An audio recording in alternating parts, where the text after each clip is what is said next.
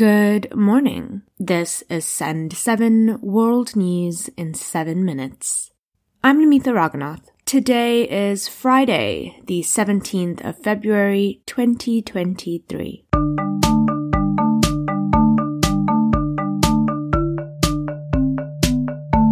Starting in Europe today.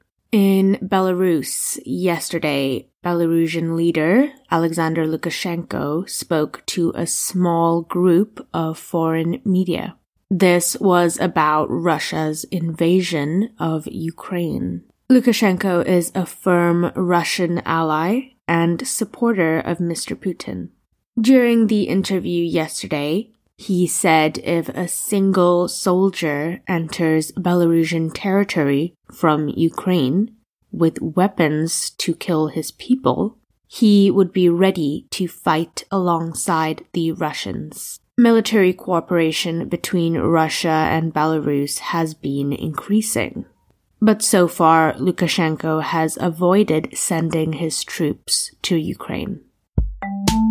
In Ukraine, yesterday, the army said Russia fired 36 cruise missiles. The missiles fired from land and sea killed a woman and hit important infrastructure. Ukraine's military said most of the missiles were shot down. The Americas. In the United States, yesterday, there was a public meeting regarding a toxic chemical spill in Ohio. The people at the meeting were angered when the rail firm involved in the disaster didn't show up to the meeting. The representatives from the Norfolk Southern Railway Company didn't attend the meeting yesterday because they were concerned for their safety. 13 days ago, a train of theirs was derailed while carrying the chemicals, causing a huge fire. Since the disaster, thick black smoke has polluted the air. Thousands of fish have died. And people have told local media that their pets have fallen ill. However, Ohio Governor Mike DeWine has said that the water is still safe to drink. The experts told us, they said, look, it's it would be a long shot if there's any problem with this water, because these are deep wells that feed people, that feed the municipal water supply there. But we said, look, we got to test them anyway. And so we did test them. We tested all 5 of the wells, and they all came back as good.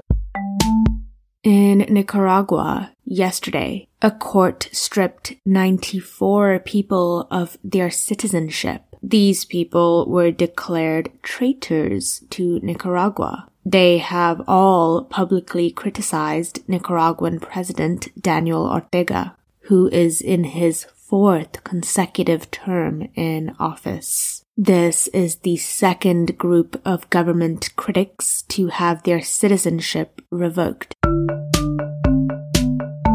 Africa. In Mozambique, a pastor has died after trying to fast for 40 days. This was in an attempt to copy what Jesus Christ is said to have done in the Bible. Francisco Baraja, the founder of the Santa Trinidad Evangelical Church, died after 25 days of no food and water. He had lost weight to the point he could not stand up. In Gambia, yesterday, the trial of 4 military officers and a policeman took place. The 5 men were accused of plotting to overthrow the Gambian president. They were charged with 5 counts, including treason and inciting mutiny. Gambia also now has a worldwide red notice to arrest another suspect. A red notice is a request to law enforcement worldwide to find and arrest someone.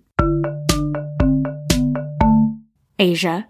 In South Korea, capital city Seoul is removing women-only parking spaces. They were introduced 14 years ago after a rise in violent crimes in basement car parks. But city officials say such spaces aren't needed anymore and will be converted to family parking spots. Critics say the removal is just the latest example of anti-feminist policies in South Korea. In India, Prime Minister Narendra Modi said India plans to become the third largest market in the aviation industry. Khadija Tahir reports. Air India, India's largest international airline, has placed an order for 220 Boeing aircrafts and 250 Airbus passenger jets.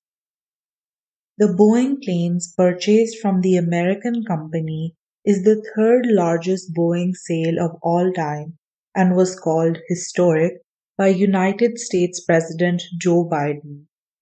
Indian Prime Minister Modi has said that India aims to become the third largest market in the aviation sector. And finally, in the United States, Tesla chief executive Elon Musk said he donated around $1.9 billion worth of shares to charity last year. In 2021, he donated around $5.7 billion worth of shares to charity. Mr. Musk has an estimated net worth of $197 billion. And that's your world news in 7 minutes. A big thank you to Luca in Slovakia for becoming our newest supporter. If you'd like to become a supporter and have access to the transcripts of every episode, go to send7.org. I'm Namitha Raghunath, and on Monday you will be with Stephen DeVincenzi. Have a lovely weekend.